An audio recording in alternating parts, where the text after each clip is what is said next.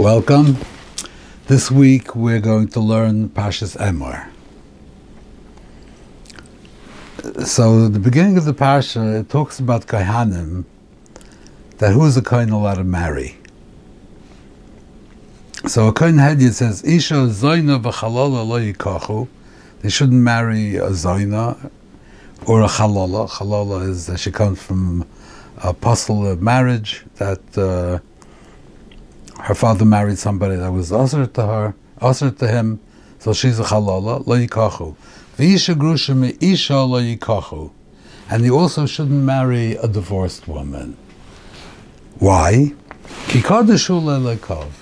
Because a Kohen is holy, he's Kaddish, and his Kedusha does not allow him to marry a Zoyna, Chalola, or a Grusha. Now, a Zoyna, Chalola, I understand, because it's something wrong with this woman. She's a Zoyna, or she has a psul of Chalola, so the Kedusha does not allow to marry somebody who's puzzle. He's too holy for that. But why can't he marry a Grusha?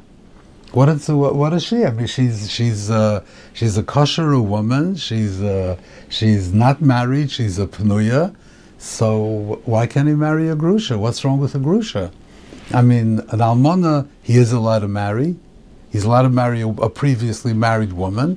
But if she became previously married through a divorce, he's not allowed to marry her. So is the problem because a woman that went through a divorce maybe had a contentious time with her husband, and they had a fight, and it wasn't good for the midas.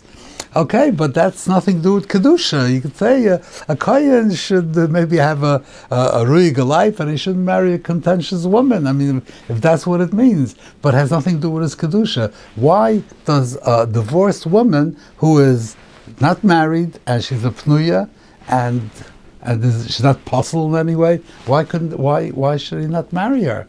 How does that impact his kedusha? So, in Parshas Kiseitze,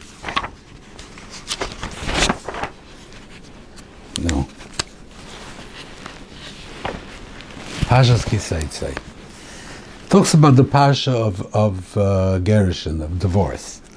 So a person who, Matzel bar his dover, didn't get along, he didn't like what she did. The Gemara says, even if she spoiled his tafshel, even if she burned this food, he could divorce her. So there was a reason that he's divorcing her, so he gives her a get. If the cost say increases, if doesn't be yada, and he divorces her, sends her away. She leaves his house. She marries somebody else. And doesn't work out with the second husband either. He hates her. So he also, he also gives her a get and he sends her away. Or if he dies, either way, I mean, either that marriage doesn't work out, or it ends because he died, or maybe it did work out but he died, or it didn't work out and he gave her a get. The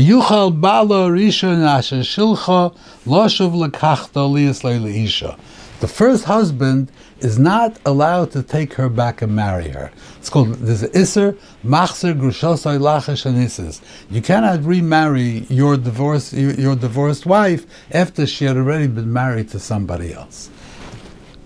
And the pasuk adds, achrei asher hutama. Because she was hutama, she became tameh, which is the language of arayas. Asher hutama. Why is she hutama? What did she do? She married. She was free from him. She was divorced, and then she was a pnuya. She was mutar l'shuk. She got married to the second person. Kosher v'yosher. All the rabbanim, the rosh yeshivas were there. It was gevaldik. Everyone was happy about it. And then either he died or they got divorced, and now he wants to take her back. Where was she hutama? What did she do? So I think what the pasuk is saying here is that when a person divorces his wife, there is always a little bit of that relationship is left there. It's not completely eradicated. There is a dormant relationship when you divorce your wife. There's a little bit of that relationship left there. But that relationship does not forbid her to marry somebody else. She can go, okay, it's not enough. That little bit of relationship that's left there is not an Eishes Ish. She can marry somebody else. However, if he takes her back, then that dormant relationship is chayza v'nir. It was dormant for a while, but then once he takes her back, it reawakens the entire relationship retroactively, even not to the point where with the second nesuin is bottle, it's kilu we married Eishes Ish, but it brings it to life. Rav Pala used to say, as dervus kommt, whoever comes to his yeshiva, dervus kommt und geht weg, is a raya es kemol nish given. If you come and you leave, so that means you were never there. And I like to add to that the corollary that dervus geht weg und kommt zurück is a raya kemol nish weggegangen. If you leave and you come back, that means you never really left. Because you just left temporarily, but then, you came back, so it's not really that you left. So the same thing over here. A person divorces his wife, so they left, but there's still something dormant, and when he takes her back, so then it's a riot that he never really left, that this relationship was always there. Now it wasn't always there to the point where retroactively it would be mamish like the second husband married a Eishes Ish, but there was, that second relationship was there. If you take her back, then that second relationship was there during her marriage to the second person. Then that relationship which you reawakened was there during her marriage to the second person. Therefore, retroactively, her living with the second person was a kind of tumah, because she was living with a man where she was really had a more active relationship with her first husband retroactively. So therefore, you're not allowed to do that. But if you don't take her back, then it always remains dormant, and therefore there's no problem. But if you do take her back, then retroactively she was utamo, and then it's also for you to live with her. That's what the pasuk is saying. So maybe according to this, you could explain over here also that a Kohein, this dormant relationship, it's not no relationship. There is a dormant relationship there, and that dormant relationship does not answer her to people. She's not an Eishes Ish. However, a Kohein who is Kaddish should not marry a woman who has a dormant relationship with another person. That is what the pasuk is saying. She is a ksheira, there's nothing wrong with her, but she has a dormant relationship with another man, and it's not reawakened. He didn't take her back. But even if he doesn't take her back, there is something there. There is a dormant relationship. There is a sleeping relationship. Therefore, you should not marry a woman who has any kind of relationship with another man. That is a stira to Kedusha. That's what I think the pasuk may be saying here.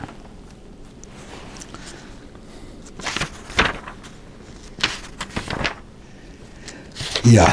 Okay. So a little bit further in the parsha, it's a very interesting psukim here. We're talking about the list of the parsha starts over here to list all the mayadim and all the halachas and the mitzvahs and the karbanas and all these things. So starts like this: Daber el bnei Yisrael v'amarta aleihem mayadei Hashem asher tikra yisom mikroi kodesh Elohem mayadoi. It sounds like Elohem mayadoi as if there should be a colon after that. Elohem mayadoi introduces a list. Elohem mayadoi, these are my mayadim, and then the Sheishes Yom Tasam Malacha of Yom Hashvi Shabbos Shabbos and Mikra Kodesh. So the Mefarshim want to know, how does Shabbos at the head of the list of Mayadim? Shabbos. Now Rashi says, Ma in Yeshabbos Eitzam Mayados Ulamedcha Shekol Mechalos Mayados Malav Kilchil Shabbosos. Rashi does not ask you why Shabbos is in this list. or why this is the first. You're saying introducing a list of Moyadim, and the first thing that you introduce is Shabbos. Rashi is not bothered by that. Rashi is bothered by something else. We're talking about Moyadim. Why do we have Shabbos together with Moyadim? Why are they together? So Rashi says to teach us, if you mechal some Moyadim, kill you mechal Shabbos. Fine. That's why there is a juxtaposition of Shabbos and the Mayadais. But why is that the first thing that's mentioned on the list? Ele Mayadoi and Shabbos. You should say Ele Mayadoi, tell the Mayadim, tell Shabbos afterwards, and then you'll say that Shabbos is coming to tell you. But why is Shabbos at the top of the list? That's the Mefarshim, struggle with this. But the Rechaim also asks that there's a double lashon here. Twice, Mayadei Shtikroisa Mikroi Kodesh, and then again Elohim Adai. What's this? Why it's repetitive? What is he saying? And then later it says again Elohim Adai Hashem Mikroi Kodesh Shtikroisa Mayadam. After Shabbos, then you say it again. So you say it once, and you say it twice, and you say it 3 times. So what's the reason for this?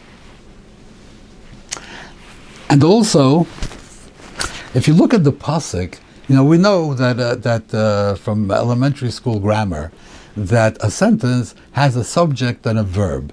The man went. So you have a subject and a verb for what he did. That is a sentence. The man is not a sentence. It doesn't have a verb. What about the man? Doesn't say anything. Doesn't say a description of him. Doesn't say like a predicate adjective. The man is tall. There's nothing. Just the man. That's not a sentence. So here, the first part of this pasuk, the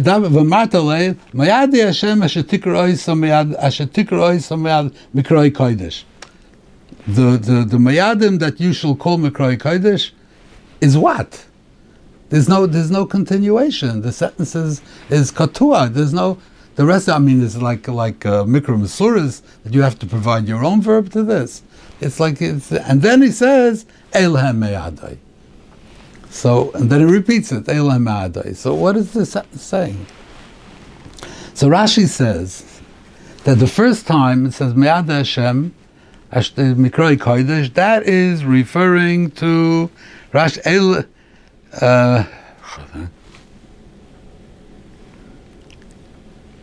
here. Dabra b'nei Yisrael Me'ad Hashem, Asay Mayadoi Sheyu Yisrael Mulamoda Bem Sheme'abrim Es Hashon Al Golish Shanekru Me'mekoy Milal Saregel V'daim Le'yigiu. Right, this Gemara Sanhedrin hold about the Ibur Hashana that Bezdin is allowed to insert a second Adar, and if the people are left to far places and it was bad weather and they're stuck on the road and they won't be able to get to Yerushalayim in time for Liyul Regel, so Bezdin is allowed to insert a second Adar, and then the Pesach, instead of coming out in that time, it comes out a month later.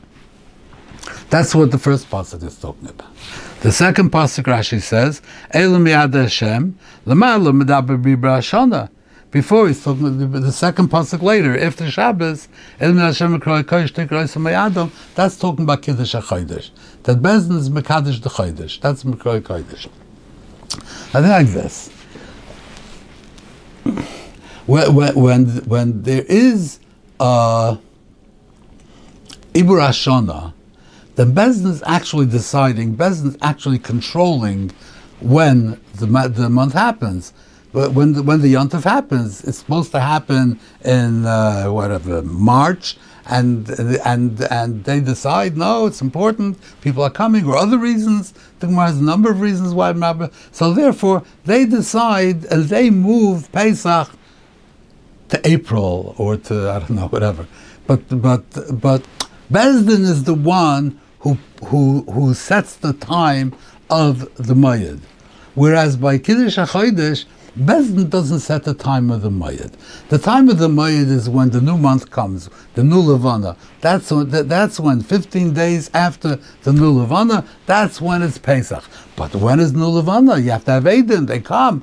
So Bezdin is over there to adjudicate, to take evidence, to establish when is the Levana. But Bezdin is not doing anything on their own to decide where it is. Beis Din just following the process that how do you know when the Levon is? So two of them have to come and they say, Beis Din has to question them, you have to establish evidence. That's how so that's not called that Beis Din decides when the month is going to be.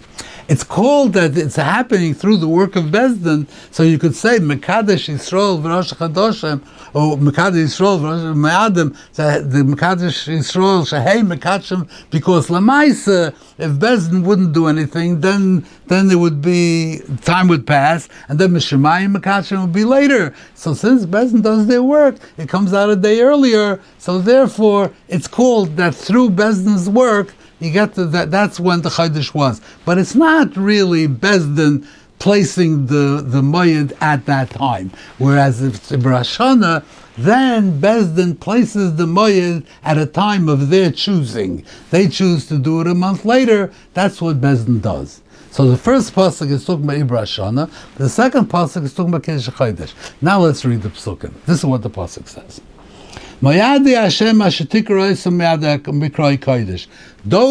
Yomim Tovim that you will establish through Rosh Hashanah, Elohei Ma'adoi. I consider these my own Ma'adim as if I did it. That's is not. There's no colon after Elohei Ma'adoi. That's not the heading of a list. Elohei Ma'adoi. It's a statement about the Ma'adei Shemesh Tikroisam. Those that you decide. If you decide to make Pesach a month later, Elohei Ma'adoi, I accept that as if I did it. These are my mayadim. That's what the pasuk is saying. The pasuk says, so there's no duplication here, and there's no half. There is a subject and there is a verb. Those months that you are mekadesh, I consider them to be my mayadim. That is a complete sentence. So the second part completes the first sentence, and it tells you how the Rebbeinu Shalom looks at what Beis Din did. I look at it, as if I had decided, I endorse your work, and if you did it, I did it. That's what it says, Elohim Mayadai. But later, and then he says Shabbos. Okay, so now, first he tells you a klal. You know, Rosh Hashanah works, and whatever you do is considered like my Mayadim. And now he goes and he tells you, we have Shabbos, and then we have Yomim Tovim. Now he's saying these are the Mayadim which are established through Kiddush HaChodesh, and he goes and he lists all the Mayadim. So the list actually starts later. The list doesn't start with the Elohei Mayadai. The Elohei Mayadai was not the head of a list. It was an explanation. It was a conclusion of the first part. Elohei Mayadai. Do whatever you establish in Rosh Hashanah. That's good. That's fine. That's as if the same thing as if it had been a regular year. It's the same thing. I accept these fully. That's one statement established. Okay, now let's get to the list. Now the list starts with we didn't have a heading to this list. There's no heading. Now we start saying you have Shabbos, and then you go through all the Yom Tovim. So everything is in its place. And Elohim Adai is telling you that those that you established in Rosh Hashanah, those are Mayadai, and I consider them. There are other diukim in the psukim which work out very well with this, but I'm not going to belabor them over here. I don't want everybody to lose patience. Okay, now, so now we have after Pesach, now we're standing in the Mea Sfira, and here's the mitzvah of Sfira.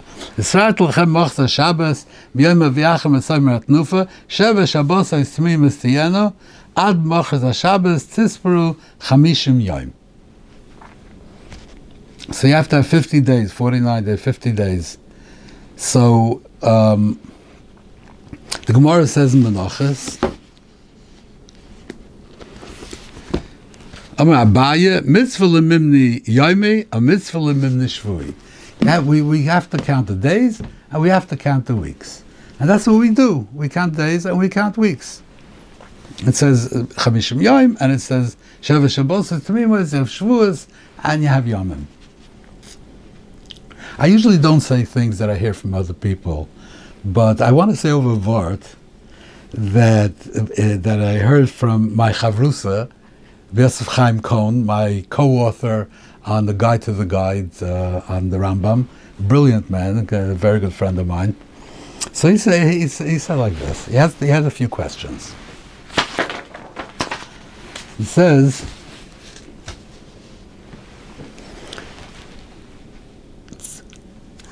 the Yomim, when we count Yomim, we count right away the Yomim.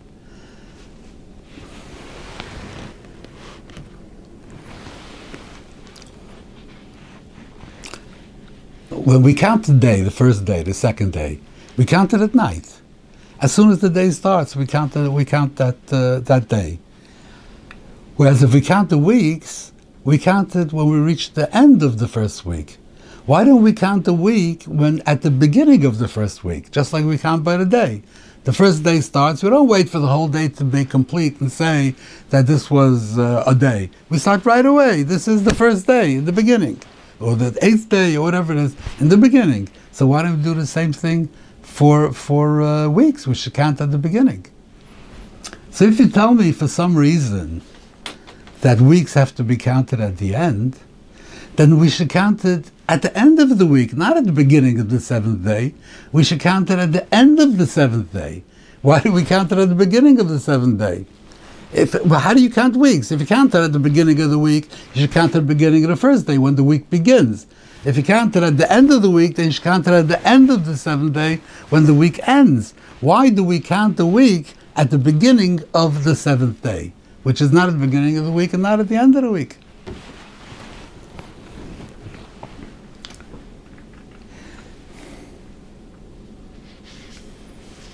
And also, yes, another question, that when it comes to the days, we count the day only once. We don't count it at night and in the morning and the afternoon. Every day we count the day one time. So why do we count the week every day? Why don't we count the week one time?